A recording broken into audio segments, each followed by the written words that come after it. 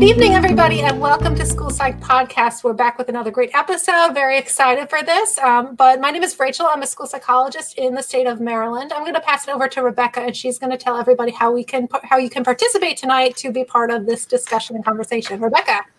Hello, everybody, and welcome. To participate, if you are watching us live, thank you for being here. We always love having our interactive audience with us.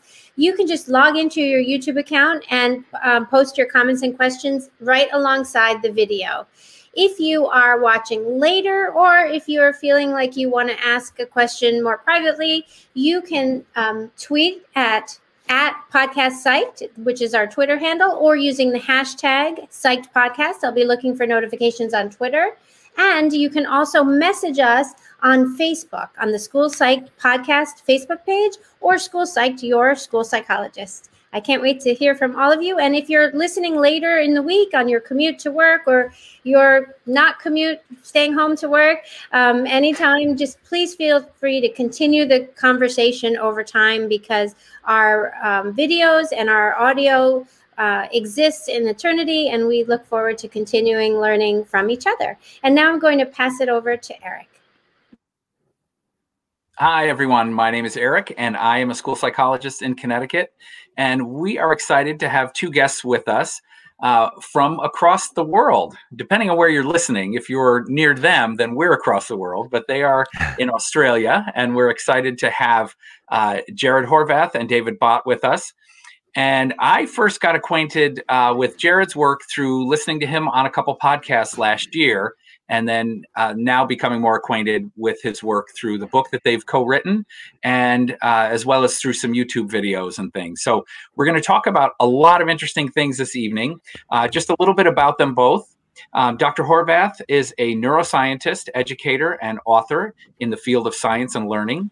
He's conducted research and lectured at Harvard University, Harvard Medical School, the University of Melbourne, and over 250 schools internationally. He serves as the director of LME Global, a team dedicated to bringing the latest brain and behavioral research to teachers, students, and parents alike. And David Bott is the associate director of the Institute of Positive Education. As an expert in applied well-being science, David has supported thousands of educators from hundreds of schools around the world in designing and implementing systems-level approaches to well-being. David sits on the Dubai Future Council for Education and has published in academic journals and industry periodicals. He currently serves on the board of Positive Education Schools Association.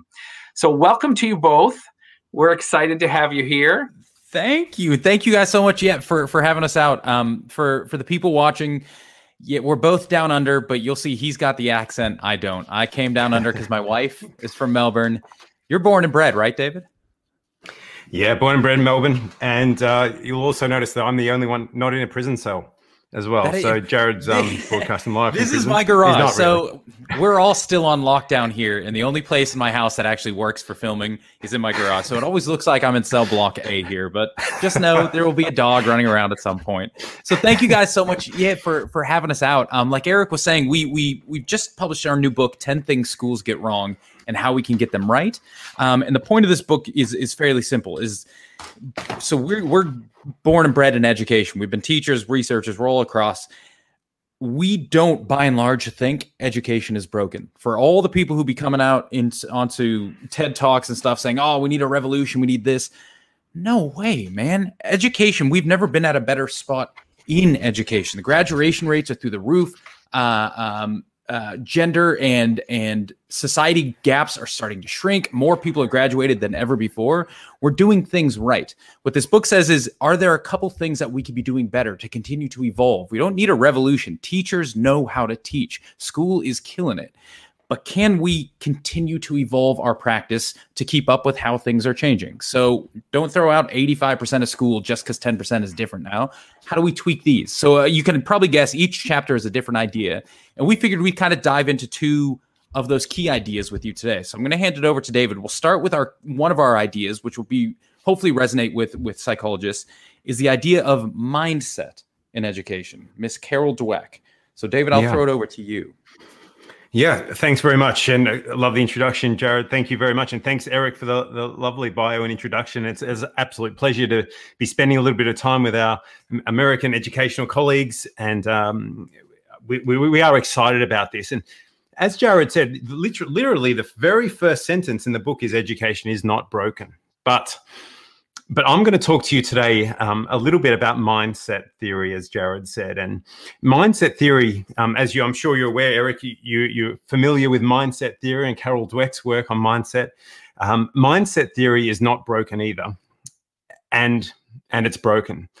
Let me encourage you to kind of hold that paradox. Let me share these concepts with you. So mindset theory, as most of you, I'm sure, are very well aware, is the most dominant theory that's emerged out of mainstream positive psychology, arguably out of mainstream psychology in the last 20 years, that has got traction into mainstream education. There's no other psychological theory that's had a bigger impact on mainstream education in the last couple of decades than mindset theory.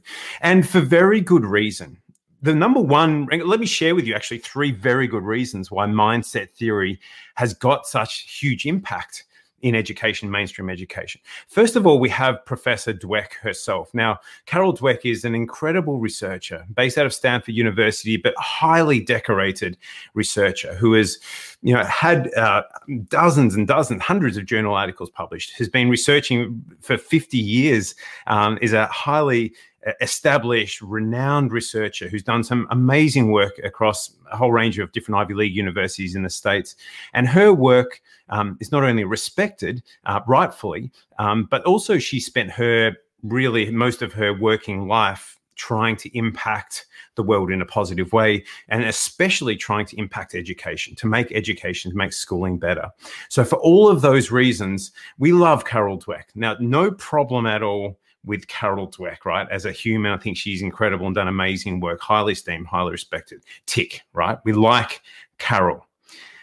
The second reason why mindset has got such traction in mainstream education is because the theory of mindset is awesome. The theory of mindset suggests that largely we can break people up into 2 distinctive ways of thinking about ability or talent. If you take any ability that you want to conceptualize or think of, whether it's driving a car or playing basketball or doing algebra, whatever human ability you want to think about, largely people have one of 2 different ways of thinking about the cause of that ability. Some people have a growth mindset, and those people believe that ability is caused via practice, via hard work, via passion, toil, training. And the people with a growth mindset believe that any skill can be learned. Any skill you choose to set your mind to, you will get better at. There are other people at the other end of the spectrum, perhaps, who have a fixed mindset. Now, those people believe that skills and abilities are largely innate. We're born programmed with a certain amount of tennis ability or math ability or whatever, and really intelligence, we can't really change that much at all, right? So those people have a fixed mindset. Now, as you can appreciate in education, having a growth mindset is absolutely essential for learning. Without a growth mindset, students can't learn. The alternative is true as well, that if you have a fixed mindset, it's impossible to learn. If you don't believe you can get better at playing the trumpet, you will never practice, and therefore you never will get better at playing the trumpet. And so mindset is a perfect example of a self-fulfilling prophecy. If you have a growth mindset, you practice, you get better. If you have a fixed mindset, you don't practice, you don't get better, you prove yourself right. A fixed mindset is devastating for learning. A growth mindset is essential for learning. Now, there's 2 reasons why so far mindset is awesome. We love mindset. Carol, incredible researcher. Mindset theory, absolutely fundamental for learning. No problem there, right? Here's the 3rd reason we love mindset theory, why it's such a cool concept, and that is because mindset is malleable. It can be changed.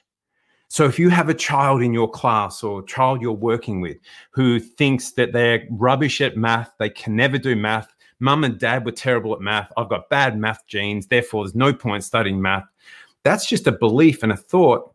And as you guys well know, any belief or thought can be changed, sometimes instantly, right? And so mindset is a belief that can be changed. And the research we have now, a huge amount of research showing that how malleable, how changeable mindset is. And it's especially the role of the impact of the parent and the educators that have a huge impact on the child's mindset. So even if a child has a horrible, devastating, fixed mindset, we can change it, right? So that's cool. So that's one of the third reason why mindset's such an awesome thing. Carroll's awesome. Mindset theory is essential for learning, and it can be changed. We have a lot of power over it, right? Now, I wish the story ended there, but the book wouldn't be called 10 Things Schools Get Wrong if the story ended there. So let me give you three reasons why mindset has gone wrong. Here's number one. Mindset as an intervention, I'm so sorry to say, doesn't work. It just doesn't work. You know, we wish it did, because it's like a silver bullet, isn't it, for educators? Like, we wish it was so simple that I could just take little Johnny or whatever, Janice in my class, and she's got a fixed mindset, and I just work with her and I get her a growth mindset, and therefore she's off and flying and she becomes an academic success. Like, we wish it was that easy, and we kind of cling to this silver bullet. The reality is it doesn't work. Now, whatever research you look at over the last 5 years, particularly, major meta-analyses that have been done, Carol Dweck's own research from 2019, the National Study on Learning Mindset, whatever large study you look at in the last 5 years will show you that mindset has zero or close to zero impact on mainstream academic learning in normal classrooms with normal students. It has zero. Can I put some data to that? Some numbers? So we're talking specifically about... go. I've got some data here, but you go, throw them in. Talking specifically about mindset interventions now. The idea being that, cool, I've got a kid with a fixed mindset. I'm going to work with them to give them a growth mindset. And now that they have a growth, do they demonstrate better academic outcomes? And it feels like that should be the case. But time and time again, we see that when you go through one of these things and measure mindset as an outcome, once you take a look at learning as the further outcome, the biggest number we have is 0.02 of an effect size, non-significant. So although it feels like teaching kids about mindset should make them better at learning, we have zero data. In fact, a lot of data that shows that simply ain't happening. So sorry, back to you, David. No, thank you.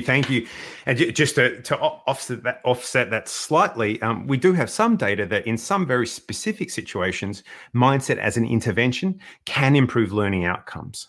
But that typically is with very underprivileged students or students right at the end of the lower end of the learning spectrum or learning capability. Mindset can improve their levels of hope and optimism and therefore increase academic learning. But in normal situations, in almost all classrooms around the world, mindset as an intervention has zero statistically significant impact or even clinical impact. It just really has no impact.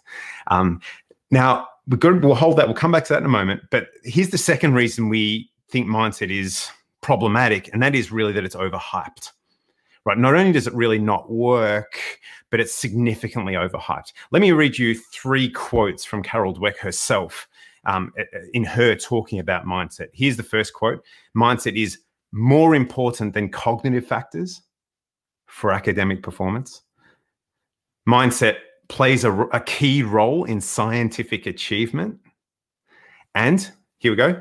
Mindset can advance peace between the Israelis and the Palestinians. Now, it's hard to argue they're not big. It's big hype for a little theory, right? And of course, if you look deep into what she's saying and we contextualize her comments, yeah, of course, mindset's important. The idea that humans can grow and change, of course, that plays a role in advancing peace in the Middle East, but it's not the solution. And this is where mindset as a concept has got way bigger than it ever should have been. It's way overhyped. That's the second reason why mindset is problematic in schools. Here's the third reason. Can I just jump in real fast? I think this is important because it's been taken and run with in schools. As psychologists, as teachers, everyone, we all know this. Every school is now a mindset school. And where this went haywire is when Dweck in the last couple of years started to say, I'm sorry, you all have misinterpreted my theory. You're using it wrong in schools. No. We were using it exactly as you sold it to us. There's a very big difference between misunderstanding and misrepresentation. What was wrong with this theory was it was misrepresented to a lot of schools. And so we can't be shocked when schools ran with it, because they were literally told, this is it. You will increase grades, you will increase test scores, you will increase sense of belonging. We have found the solution. When it turns out we didn't. The person saying that was misrepresenting her own work. So the one thing I can't abide is schools being blamed for taking this on board. Now that we know it doesn't really have any impact on learning or anything, but it wasn't anyone's fault other than the researchers doing their TED Talks saying these big things. It's going to cure world peace. Anytime someone brings up world peace, it's a good sign they've gone over the edge with their theory.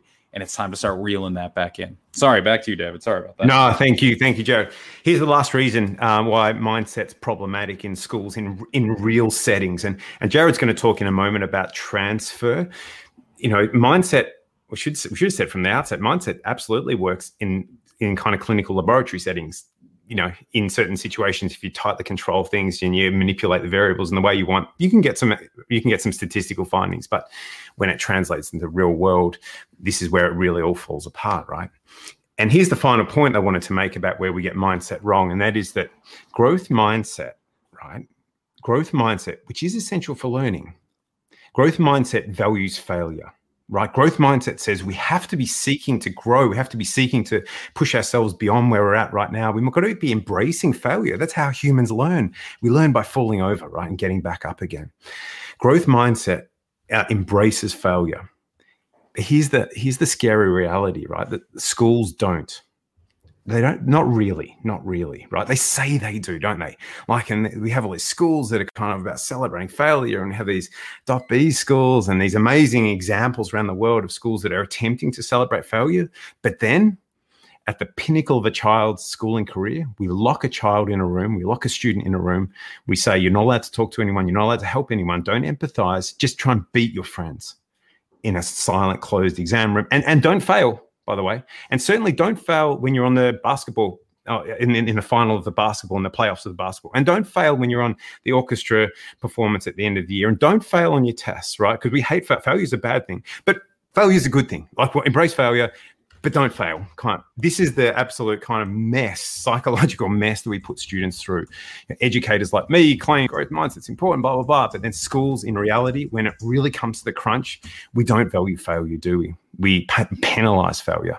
And this is where the solution to this, and the best schools in the world that are doing mindset well, are creating sandpits, clearly delineated sandpits, where we enable failure, we enable growth, we foster failure.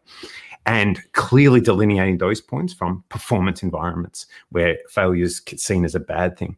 But it takes a lot of nuanced work to really get this mindset thing right. I'll hand it back to you guys. Go ahead, Rebecca. I just had a thought about what you were saying, David. You mentioned that mindset when in a very controlled situation, and probably if it's kind of one-on-one, if you're taking one student who doesn't believe that they are good at XYZ, and you intervene really with what would be very similar to cognitive behavioral therapy, you can make a difference in that student's motivation probably, and then learning.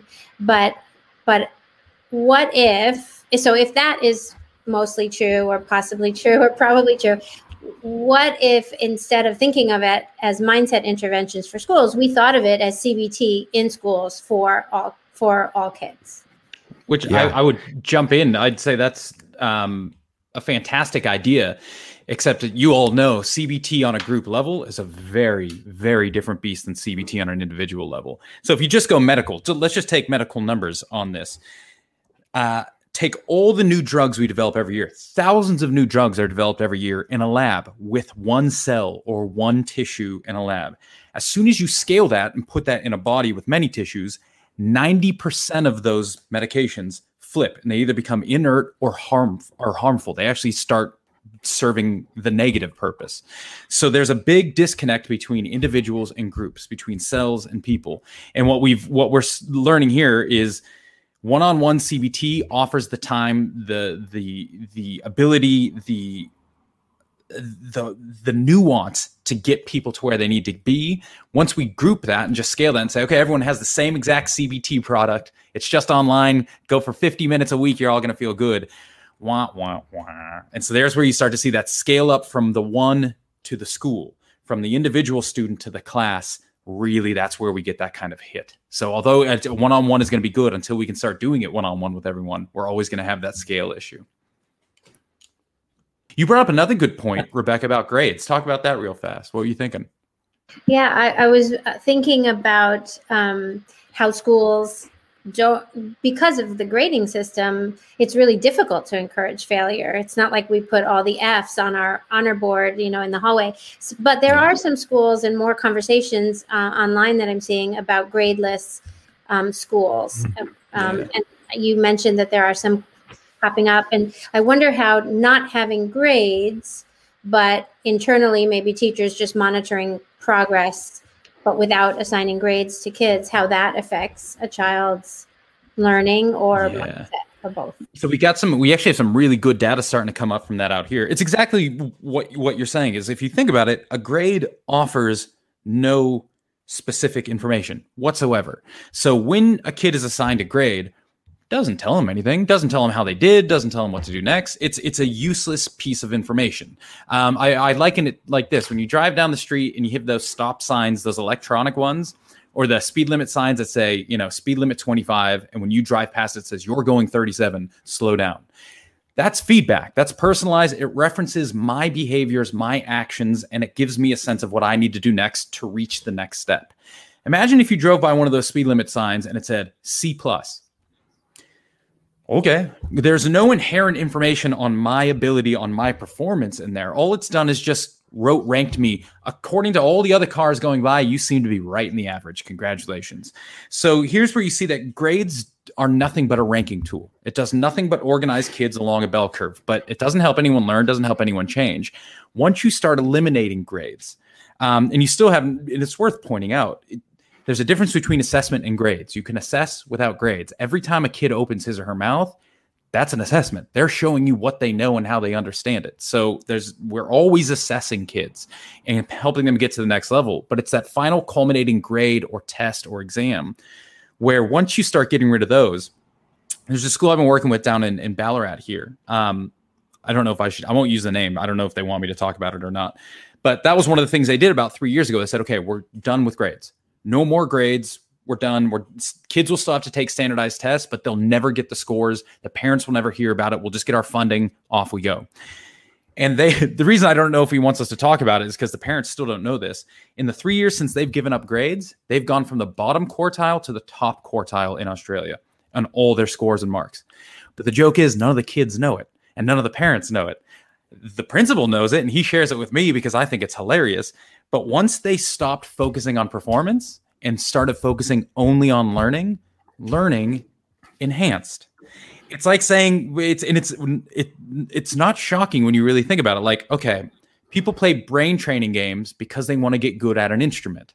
But the joke is the more brain training game you play, you don't really move anywhere with that instrument. You want to get good at the instrument, play the instrument. Now you get good. It's the same thing. Once you strip away performance marks and focus only on learning, kids become really good and open to the learning process and moving to the next step. So it's starting to happen. And I think it's definitely something to keep an eye on in the next decade as a big movement that's going to start moving. If I can I say one other thought to that as well, a tiny bit of evidence as well. Grades, this is not just a wishful thinking. 5 years ago, people would have said, Jared, you're dreaming. It's never going to happen. But it's happening. It's happened. Last year in the US, SATs were dismantled. So we stopped using grades. The GCSEs in the UK being dismantled. We have the mastery transcript in the US getting traction. Not a single grade, not a single letter grade anywhere across the mastery transcript. This is happening. Grades are disappearing because they no longer serve a purpose, as Jared said. So we're not just kind of hoping this might happen. It's happening, and we are poised now to allow teachers to play a big role in shaping the future of where this is going next. And it's going to be a grassroots. I think all these big changes, if you take a look, let's even just say any of the 10 things we're talking about in our book, the big argument at the outset is that this is going to be a grassroots thing. Is we keep waiting for that Superman, that big top-down control that's going to say, hey, we've solved it for you. Hey, congratulations, everybody. The government says no more. Grassroots top-down has no interest in changing. The government, everything's working fine for them. Why the heck would they want to change this? And all the people at the OECD, they're making their millions of dollars. They don't care. They'll keep feeding us the same nonsense time and time again. The only way things are going to change is when teachers individually start to change it in small groups. So we call this concept skunk works. If you ever worked in business, you've probably heard of this term, that when a big business wants to innovate, they don't put everyone onto innovation. They create what's called a skunk works. It's a little group of people who are they're on the fringe of the company, and they're allowed freedom to just go play, work, here's some money, do what you got to do. The idea being that if they invent something good, cool, now we can start to scale it across everything else. But if they just crash and burn, no harm, no foul, the whole company stands just fine because it was an offset, so it doesn't impact the broader picture. It's the same thing here. Once we as teachers start thinking in terms of grassroots, in terms of skunk works, me and 3 of my friends, we're just going to start trying some stuff. And a lot of it's going to bomb, but who cares? No one else is going to be injured or hurt by this. We're just playing. Cool. If we find something that's good, now we start to scale it. How do we get the rest of our department on board? How do we get the rest of our year on board? Then we bring it to the school. If it starts working at the school level, then we scale it up to the next school. So rather than coming from a top-down, everyone shift, we just start playing again. We start recognizing that as teachers, as school psychs, you are the experts in what you do. No one in the world knows what you do better than you do. And half of the point of being an expert is you're on the cutting edge. You get to play. If you go in and do the same thing every day for the next 25 years, you haven't lived up to the expertise you've owned. The job of being an expert is to get to that cutting edge and then continue to push and say, okay, what can I develop that no one in the world has thought before? We're now the knowledge makers when you get to the stage you're all at, in which case, play. That's when we get to play and do this kind of stuff. It's so much fun when we do. We've had conversations here before. What do you say about, how research sometimes takes a long time to get into schools, and then in other, things, we have these trendy topics that kind of catch on and like growth mindset type of thing and get implemented before the research is out. So when you're talking about the concept of playing and kind of like that's making me a little bit nervous because I'm thinking about, you do your peer review, you get the literature, you replicate the study, you do all this before you kind of implement it out. But what you're kind of saying is a little bit different, kind of experimenting a little bit. No, not at all. Go back. Before you do your initial experiment in peer review and replication, what do you do, Rachel? I mean, you make a hypothesis. Before you make a hypothesis, all researchers go through a phase called exploratory pilot research. We play. All we do is spend a year or two playing with stuff, breaking stuff, and we try and experiment with 10 people and it doesn't work and we go, sweet, on to the next thing. Then I strap a battery onto someone's head over here and I say, does that make you smarter? Nope, cool, on to the next thing. Even science, we go through exploratory pilot studies, which are built explicitly to help us come up with a hypothesis, to help us develop a better understanding that we can then start to scale. So it's the same thing. So when I say play, I don't mean free for all, every man for himself. What you mean is feel free to explore. You've got ideas, you've got passions.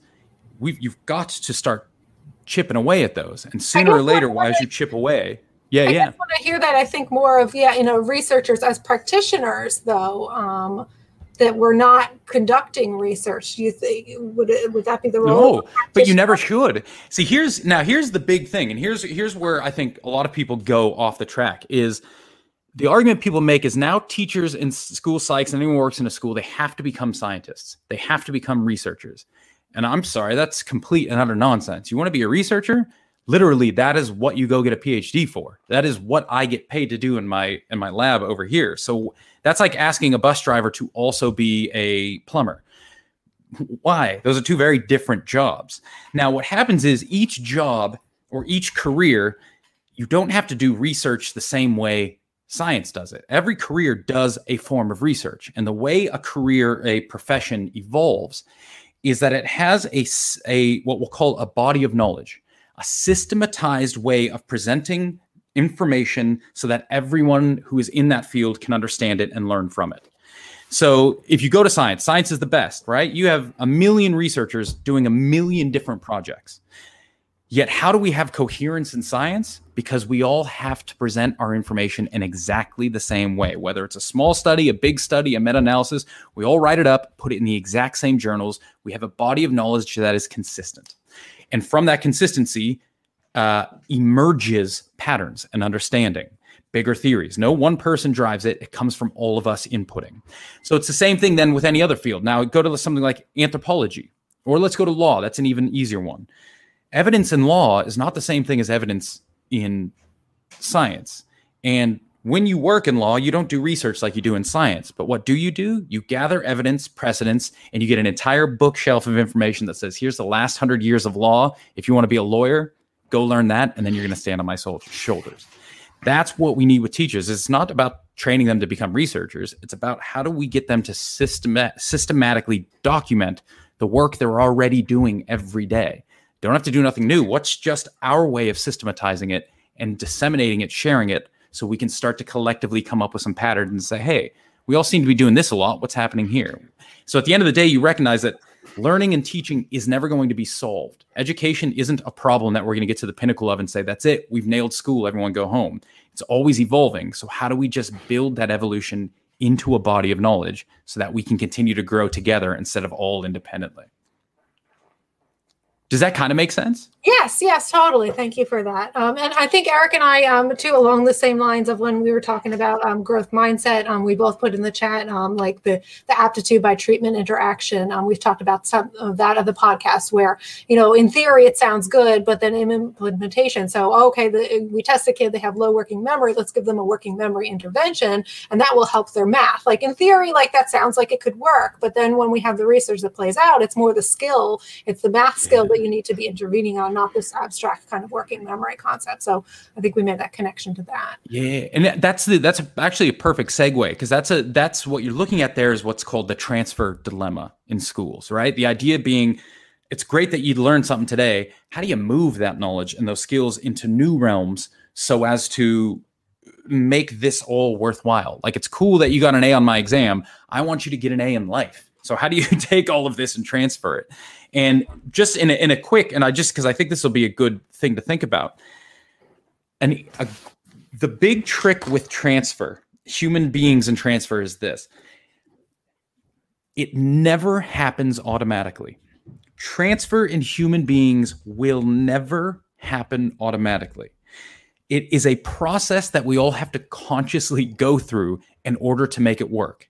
Now, there might be some skills which we call biologically primary skills, things like breathing or, I don't know, heartbeat, that might be freely transferable, but we're not talking about those. We're talking about meaningful cognitive skills. All these secondary attributes require effort. So if you ever want to transfer skills, knowledge between realms, there's kind of 3 hurdles you have to jump over first. Hurdle 1 is the knowledge hurdle. If you want to move your skills into a new context, you first have to understand the facts, the details, the knowledge relevant to that context. In human beings, the way our cognitive architecture works is this, a simple motto: facts always precede skills. I don't care how deep your skill is, how deep your understanding of a creativity or whatever skill collaboration is, until you understand the facts that you need to use that skill with, there is no skill there for you. It's not a standalone thing you can apply everywhere. Facts precede skills. To the point where Kirshner has flat out said, long-term memory is the basis of all human cognition. What we have in here determines what we can do beyond there. So just as a simple example for your listeners. So take the skill of critical thinking, right? You all have this skill. You use it every day in your job. Wonderful. I'm going to give you a simple story. All I want you to do is use your critical thinking skills here.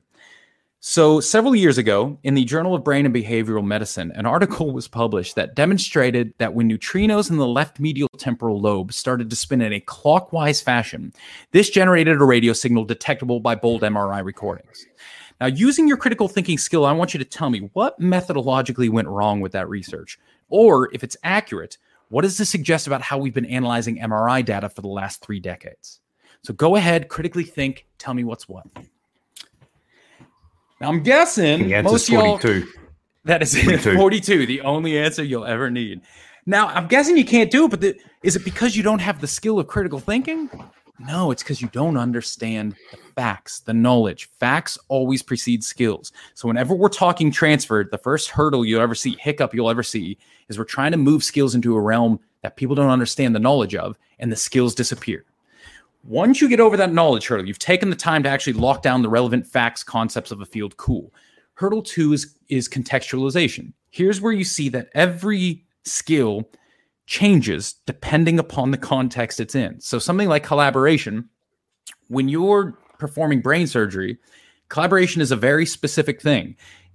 Different people do their expertise. There's almost no talking in the operating room. It's silent. There's pure trust, but anyone can chime in if there's a problem that they see. Everyone has to listen. That's collaboration. Cool. Go into a lab, collaboration is totally different. Now it's just people fighting. I'm going to pit my expertise against yours, and we're going to see who's can make better sense of the data. Same word, totally different skill set. Go into a like Google, where they're innovating stuff, where there is no expertise. Collaboration's totally different again now. Now we just throw a bunch of stuff against the wall to see if we can build a collective expertise. In all three of these examples, you're collaborating, but the actual actions you are performing are very different. So hurdle 2 is contextualization. This is where you have to redefine your skill according to the knowledge, the facts that you just inherited or understand about this new context. So you get the facts, you use those skills to tweak the definition of each, or those facts to tweak the definition of each skill. Hurdle 3 then is now you have to adapt your skill to match this new definition, which this is where transfer really hits its hiccup, because this is a lot harder said than done. I should have said easier said than done. I was going to say that doesn't make any sense, but there you go. When a skill becomes what we'll call automated, so autopilot, think about driving, right? When you first learned to drive, it was a nightmare. Your arms wouldn't go the same ways. Your feet wouldn't move the same way. Never thought you'd get it. You drive now, come on, we eat, we put some makeup on, we listen to the radio. We're doing everything but paying attention to the driving. Why? Because driving is now on pure autopilot. Anytime a skill becomes autopilot, so run by your basal ganglia, doesn't even need you anymore, those skills become incredibly hard to tweak, to adapt. Why? Because in order to adapt a skill, you have to bring it into conscious awareness, change it, and then re-implement it. Anything that you've been doing for years in one context is real hard to consciously access. How do I drive? And just think about it. Like if you drive in the US, when I first moved down here where the steering wheel's on the other side, learning to drive that stick shift was an absolute nightmare, because every time I sat in the car, I would just go into my old pattern of, wait a second, and I would have to consciously work that adaptation. So that last one, the deeper, the more automated any skill becomes, the harder it becomes to transfer. Now you see the transfer dilemma. Knowledge, context, adaptation. Knowledge, context, adaptation. This process, by the way, in case you're curious, has a much simpler name. It's called learning. If you think about it, the learning process is exactly this: knowledge, context, adaptation. Get your knowledge, recontextualize. How do the concepts fit around? How do the concepts move? Adapt. What skills emerge? How do I tweak this information to start building, creating new things? So the learning process ultimately is your ultimate transfer goal. But it's just important to recognize that too often we hope students are going to do this magically, like automatically. We've taught you all the stuff. Now you go to the next class. Why can't you do what I just taught you here? Because we have a transfer issue. We've got to start from scratch wherever we go. And then go back to something like you guys were talking about, like working memory training. Because of skill adaptation, the better you get at a working memory training game, in a very real sense, it will become harder and harder for you to start to use any of those skills you just developed anywhere else, because you're locking them down to a single context. So this gets us thinking about, if we're training some skill, some idea, some concept, how are we decontextualizing it or doing it in as many random contexts as we can to build a more free-flowing skill, with the recognition that kids are still going to, when they graduate and go to college, they're still going to go through the transfer. And when they go from college to uni or to the real world, they're still going to go through the transfer hump. This is what we've got to explicitly teach them, this learning process. So question. So how does this line up with, say, like instructional hierarchy when we're looking at like acquisition, fluency, and then, that would move into like generalization and long-term retention, where you're trying to teach that skill. You want them to be automated. You want that, how does that kind of, those two things mesh? Yeah, you start to see, so the psychological aspects of it go right down into that that last step, that adaptation step. So it kind of goes toe for toe. But if you pull out to the broader pedagogy that teachers and schools tend to use, things like Solow taxonomy, Bloom's taxonomy, it's the same thing. It's a recognition that learning isn't a moment, it's a process. And unfortunately, you skip any part of that process, there is no future learning for you. So here's where we start to see that, Solow and Bloom's, everyone's like, oh, you can do whatever you want with them. Technically, you can do anything you want with anything. But if you want people to learn, it is almost like a roadmap of if you have to start at these steps, and then we can move into these steps. So you start to see this thing with like exploratory learning or problem-based learning and stuff. These schools that just say, hey, let's just go right into deep creativity, invent something. Well, that's cute, but no kid is actually going to be learning anything in that instance. And we have all the data to show it. They don't learn. All they do is do stuff. If you want them to learn from a project or exploratory, whatever, step one is front loading with learning. Lock the learning down, the information, the thing most people don't want us doing anymore. Don't teach kids stuff. Well, if I don't teach you stuff, then everything else just becomes busy work, and you won't leave with any better understanding or comprehension as before. So once you recognize that we start with the facts, that then opens us up into project-based learning, where we say, now that we have the basic information, how do we want to reconceptualize it over here? How do I want to build something off the back of that? So it kind of aligns, right with that Bloom and Solow's kind of stuff. What do you think of Dave? I realize I've been talking too long. I apologize, everyone. No, I thank you. I love it. I was just wondering, Rachel, if you wouldn't mind, I'm really fascinated by a comment that popped up a moment ago about the anxiety and grades, and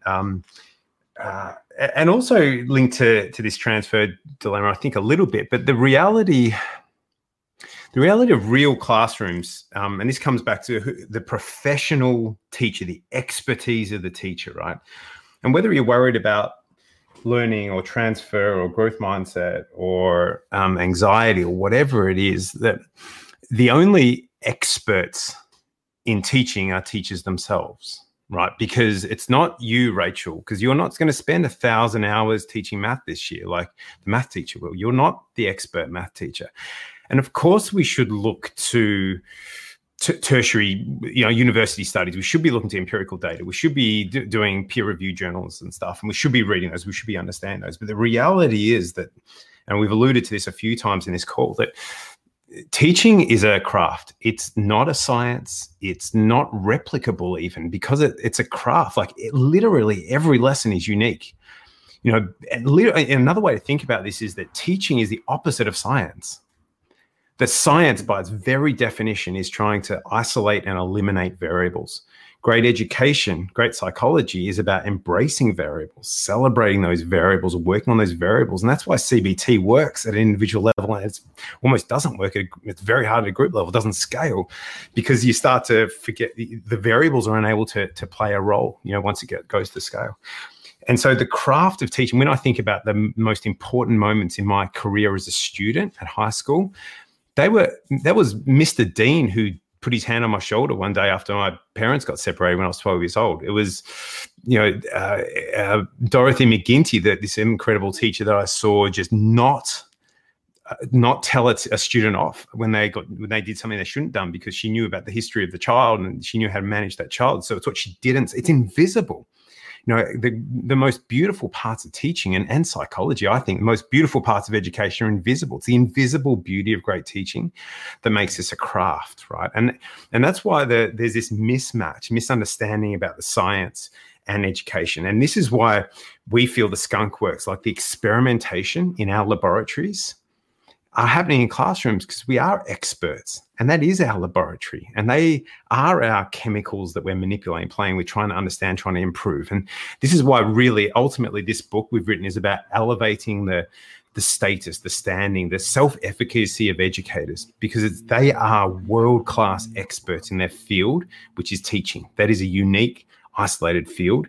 They should be encouraged to experiment. And we should be looking at what Carol Dweck's saying out of Stanford, but you are an expert in teaching math. So stand up and be an expert. Seek to grow, seek to challenge yourself, seek to learn, but appreciate that you are the world-class expert in your craft. Mm-hmm. I like that, and I appreciate kind of I mean, we've had guests on that I think, and maybe I'm misinterpreting them, but have, I think, said a little bit of the opposite. We've had guests that say that, if you're using things that are not proven experimentally under controlled conditions, like how can you expect it to work under? I get that you're saying the opposite here, but we've had a guest that equated that to educational malpractice, when you're using things that haven't been proven that this is wrong and you shouldn't be doing it. And you need to stick to the things that we know. Can I take a guess that person isn't a teacher? Yeah, that's all you'll ever hear. You'll only hear that argument from people who have never actually stepped foot in a classroom. You will never hear a teacher make that argument. But the scary thing is, for some reason, teaching is the only field, the only craft we have that everyone and their mother thinks they understand. I work in a uni right now. Every neuroscientist thinks they know a bit more about teaching than teachers do. Every psych, every politician, every lawyer, I understand teaching because I've taught a lecture once. Ha ha ha. I think you don't. Especially because we've all had teachers too, so I know a million teachers, so I must know it. And it's a good thing to recognize for people, because my brother thought the same thing until we started working together, is when you see a teacher teach, you're getting the performance. It's the same thing as watching a football match on Sunday afternoon, right? You're seeing the performance. What you're not seeing is the 6 days and 6 years and 6 decades of training, of work, of effort, all the coaches, all the players have put into this one moment. We catch 3 hours and think, oh, I can do what they can do, without ever recognizing that, no, that 3 hours is a culmination of so much work. And it's the same thing with teachers. You can. Let me disagree a tiny bit. Like I can do dentistry. Like I've got a dentist. I've been going to the dentist for 40 years of my life. I've seen a few dentists work, and I can do some dentistry. I can. Like Rebecca, just open your teeth. I'll be able to clean it a little bit. Like I can be a dentist to some extent, imitate in the same way. Yeah, well, no, I can do kind of a crappy superficial version in the same way anyone can be a crappy superficial teacher. But the beauty of the craft, as Jared said, like, it's not the professional malpractice or whatever that phrase is, so infuriating and so true. Look, there are some rubbish teachers. Let's be honest as well. There are some people who shouldn't be teaching. There should be people. There's truck drivers who shouldn't be driving, and there's politicians who shouldn't be in politics. Right, across every spectrum of the field. But the vast majority of educators, and I've worked with over 1,000 schools, worked with tens of thousands of educators. A vast majority of them are incredibly proficient at their craft. They choose this because they choose this profession because they want to nurture the next generation. They love children, they love humanity, and they are working out tirelessly to become better at their craft. And therefore, they need to be recognized. Well, they need to recognize themselves as world-class experts in their field.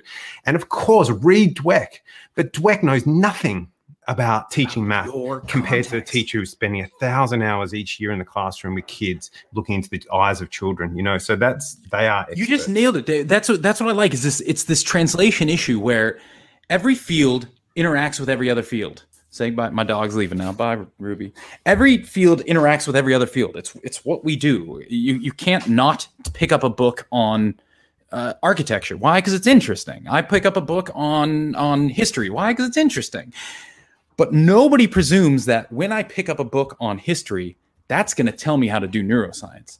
Nobody assumes that when I pick up a book on psychology, even, that's going to tell me how to do neuroscience. What everyone recognizes is when I pick up a book from a different field, it's going to give me some cool ideas, some new concepts to play with, but ultimately, I am the only one positioned to determine what does any of this mean for me in my profession. And for the most part, professionally, we all recognize that. We let everyone do that. Teaching is the one profession where it seems every book I pick up has to tell me how to teach. Otherwise, it's useless. And anyone who's done research has to dictate to you how to teach. Otherwise, they don't know what they're doing. It's like, no, you guys know how to teach. You've been teaching for years, for decades. You got this. Use what I do, use what everyone else in the world does as a concept, and then adapt it for your profession and say, here's what this means for teachers, rather than asking the question. And I think they've been browbeaten. This is my big fears. I think teachers have been browbeaten so long that they just ask for the answer. What is the recipe you want me to follow this week? What do you want me to do? And that's why mindset's got such traction, because it provides an easy solution that solves the problem for me. It's exactly right. I think the other thing, Jared, is on that it's about the complexity, the number of decisions teachers make, is increasing exponentially as well. And so there's a level of exhaustion there where we just want the easy solution. So we read mindset, it's cute, has high face validity, makes so much sense. And now we have literally have schools built on mindset theory as their founding purpose, because it's like we wish it would work, but it doesn't. And the problem I have with that too is if somebody gets stuck, then the end result or the end thinking is that there must be something wrong with you. Then you didn't growth mindset enough, or you're having a problem. Well, you just need to growth mindset a little more. And that is go do this. It's your problem. Yep. You didn't think hard enough. Right. I was thinking it's interesting, and this is a little personal, so bear with me. So my wife and I have been trying to get pregnant for a long time, and it's the same thing as where we have a lot of family friends that are like, you're just thinking yourself out of it. You're not thinking hard enough, to the point where now when you don't get pregnant for 6 months and you start to go, am I not praying hard enough? Like, what am I not doing right intellectually? When you start to recognize that, no, hey, some of this stuff is out of your control, and it's okay. Whether or not your body wants to respond in this way at this time, you can think. There's definitely some power to thought, but you can't put everything on your shoulders as that is your problem with thinking. Yeah. You keep working, you open up other avenues, and you just keep chugging along. You know what's interesting too? I was thinking about this the other day. No, you cannot, David. Okay, you can go. Can I just I want to just go a step further, and with the greatest respect, because I love Americans, and there's 4 of you on this call and I don't know, people listening, but from an Australian perspective, I think part of the problem with mindset as well, this to your point, Eric, is about this meritocracy thing, this American dream kind of thing, that if you work hard enough, you can get there. And there's a lot to be said for that, but there's also a lot to be said for luck. There's a lot to be said for a million other variables that are outside of our control. And I think in some part, it's the American dream, this American mythology that's contributed to this, to part of the problems with this anxiety and the clinging to growth mindset and the belief that anyone can do anything.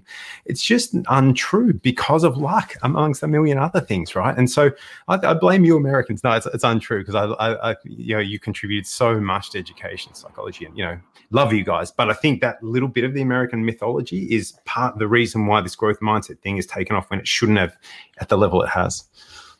And it's I'm because I'm American, I like it. And to be fair, I've never seen research that says otherwise. This is where I stand on mindset is, why do I want people to have a growth mindset? Because it's accurate. It's for the same reason I want kids to believe that the world is round and that water is 2 hydrogen, 1 oxygen. Why? Because it's accurate. It's our understanding of the world right now that all things being equal, the more effort you put into a task, the more you can learn that task. There is, so far as we've seen, outside of physical limitations, there's never been a trait or a skill that some human being can't hone through work within their particular context, within their particular preferences. So ultimately, yes. Now the question, I think where it goes over the line is when everyone says, well, can you become the best? Can everyone become, I don't know, a Novak Djokovic? Well, probably not. But the point is, in most fields, anyone can get in the top quartile. It takes different times for different people. And this is where the giftedness comes into. Some people will learn something in 10 hours. Some people will require 100 hours to learn that same thing. And the trick is to recognize that if you happen to be one of those 100-hour ones, the solution isn't, well, that's it. It's not for me. I'm not learning. I'm not working hard enough. Nope. It's a timing issue. We all need different amounts of time and effort into each thing. So just keep chugging, and sooner or later you'll get there. Just like me and driving in Australia. You just keep putting the pedal down, and one day it becomes easier, and the next day it becomes easier, till now I can't drive in the US because I'm so used to doing it out here. When you think about the difficult stuff we all learn, but I see what you're saying. But can you become president just by thinking about it? Heck no. Well, God, that sentence used to make perfect sense, but not. I guess an argument could be made that now just by thinking about it, you can do it. But I still like this idea. And I think so far as the research shows, there is a growth mindset, because We can all do this. There is no. Yes, but we also do need to acknowledge socioeconomic variables, health variables, absolutely. Genetics. Or, so many variables that come into that. It's not an equal playing field. It's not just about working hard, and it's not. That's not the only factor. I think is the point. That's where you get your timing issues. Absolutely. And some things like growing hair doesn't work. To know. By the way, can you guys tell how we wrote a book? We just sit here and just. They need to wrap the show up, Jared, for hours on end, and we just come up. It's nearly Easter. I'm working on a documentary now on genius. And interestingly, if you look at child prodigies and gifted students, almost none of them go on to become what we would classically categorize as an adult level genius. So there's a difference between the learning and the performance. The idea being that, what gifted kids do is they learn really fast. But once they learn, they don't seem to do much with it other than continue to cycle what it is they've learned. Whereas other human beings takes them a lot longer to learn stuff, but those are the ones that, because of that time, that duration, once they get to the next level, they keep pushing. And so now when they're 40 and they're creating new things, a lot of gifted students are 40 and continuing to do things, which is fine. I mean, there's no judgment call there, but you tend to see that if all you did was look at one subset of people, students, you would think that, some definitely have a lead over others. But when you look at the long game, no. It looks like what we once thought was a necessity becomes actually a hindrance. And what we once thought was a lack actually becomes a benefit. It all just kind of evens itself out. You took a breath. Go, Rachel.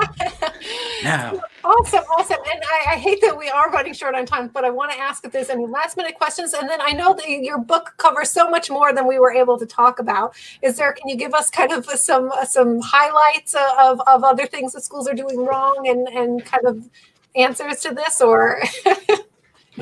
So if you look, and if anyone's interested, you can go look. Our book is available everywhere. Or if you look at, my brother said, if you go to lmeglobal.net, there's a link directly to the book pages that you can buy and look it up with videos and stuff if you want to learn more. But if you look at the 10 things, most people want to know what the 10 things are. So you have expertise, which is recognizing expertise in teachers. You have evidence, which is recognizing that science is different than practice. Chapter 3 then is on grades. So a whole chapter on what's going on there. Chapter 4 is homework. 5 is mindset. And David, do you remember the last 5? Yeah, 6 is 21st century skills. And the problem with why we chose those specifically, computers and technology, and the problem where computers are being misused or, again, overhyped. Rewards, which is probably my favorite chapter, a problem with coercion, how extrinsic motivation is harming learning. Organization, the problem with structure and the way that schools structure the day, and the historical reasons why schools start at 8 o'clock and finish at 3 o'clock for no apparent reason. And then the purpose is chapter 10 is on purpose, the problem with narrative, that really the big questions about why. And then the outro, which is the outro is the skunkworks stuff. This is our kind of solution. This is our way to empower expert teachers to make a difference, to cause change, because we are the system, right? So let's change the system, and we can do this one class at a time, so one teacher at a time. So that's our kind of outline moment of inspiration around skunkworks. So there you go, 10 chapters. Might be 10 more coming, maybe a sequel, Jared. Who knows? 10 more things school gets wrong. Oh my goodness. We'll definitely have to talk again too after that was very cool. I love it. Yeah, thank you so much for coming on. I don't know, Eric or Rebecca, if you have any last thoughts that you wanted to jump in with. No, I've loved this conversation, and I really would love a part 2 sometime if you're ever interested. Yeah. Maybe pick a couple of other topics and have another conversation. Absolutely done. I had a good time. We'll make sure we don't talk too much next time. We won't just blather. That's why we wanted you here. Sorry. We love it. Thank you guys so much for having us on. Thank you. And a plug for your YouTube channel. I know you have a lot of where you go into kind of looking at research articles and whatnot, and you break down a lot of concepts in like 6 or 7 minutes. And yes, if you go, it's just my name, Jared Cooney Horvath on YouTube. Yep, every 2 weeks I try and come out with a new. What I do, it's called From Theory to Practice. Take a new research article, translate it for teachers to say, here's what this might mean for us on the ground. So yeah, little 6-7 minute little clips every couple of weeks. So if you want to keep up with new science of learning trends, just another resource you can tap into. And follow us on Twitter. Twitter as well. So look us up on Twitter. We have some good arguments and discussions on Twitter. Can I just finally say as well, thank you to the work you guys are doing. You know, this kind of work is so valuable in allowing voices from around the world, you know, to have a platform to share ideas. And so it's such a privilege to be part of your show. Thank you so much for the invitation.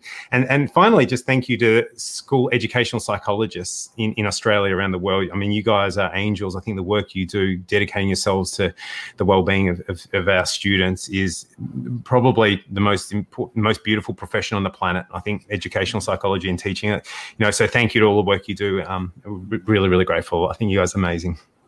All right. Thank you. And everybody will be back on 321 with Anna and Elisa. We'll be back to talk about pronoun use. So that'll be fun. So hope to see you then. Thanks, everybody. Bye.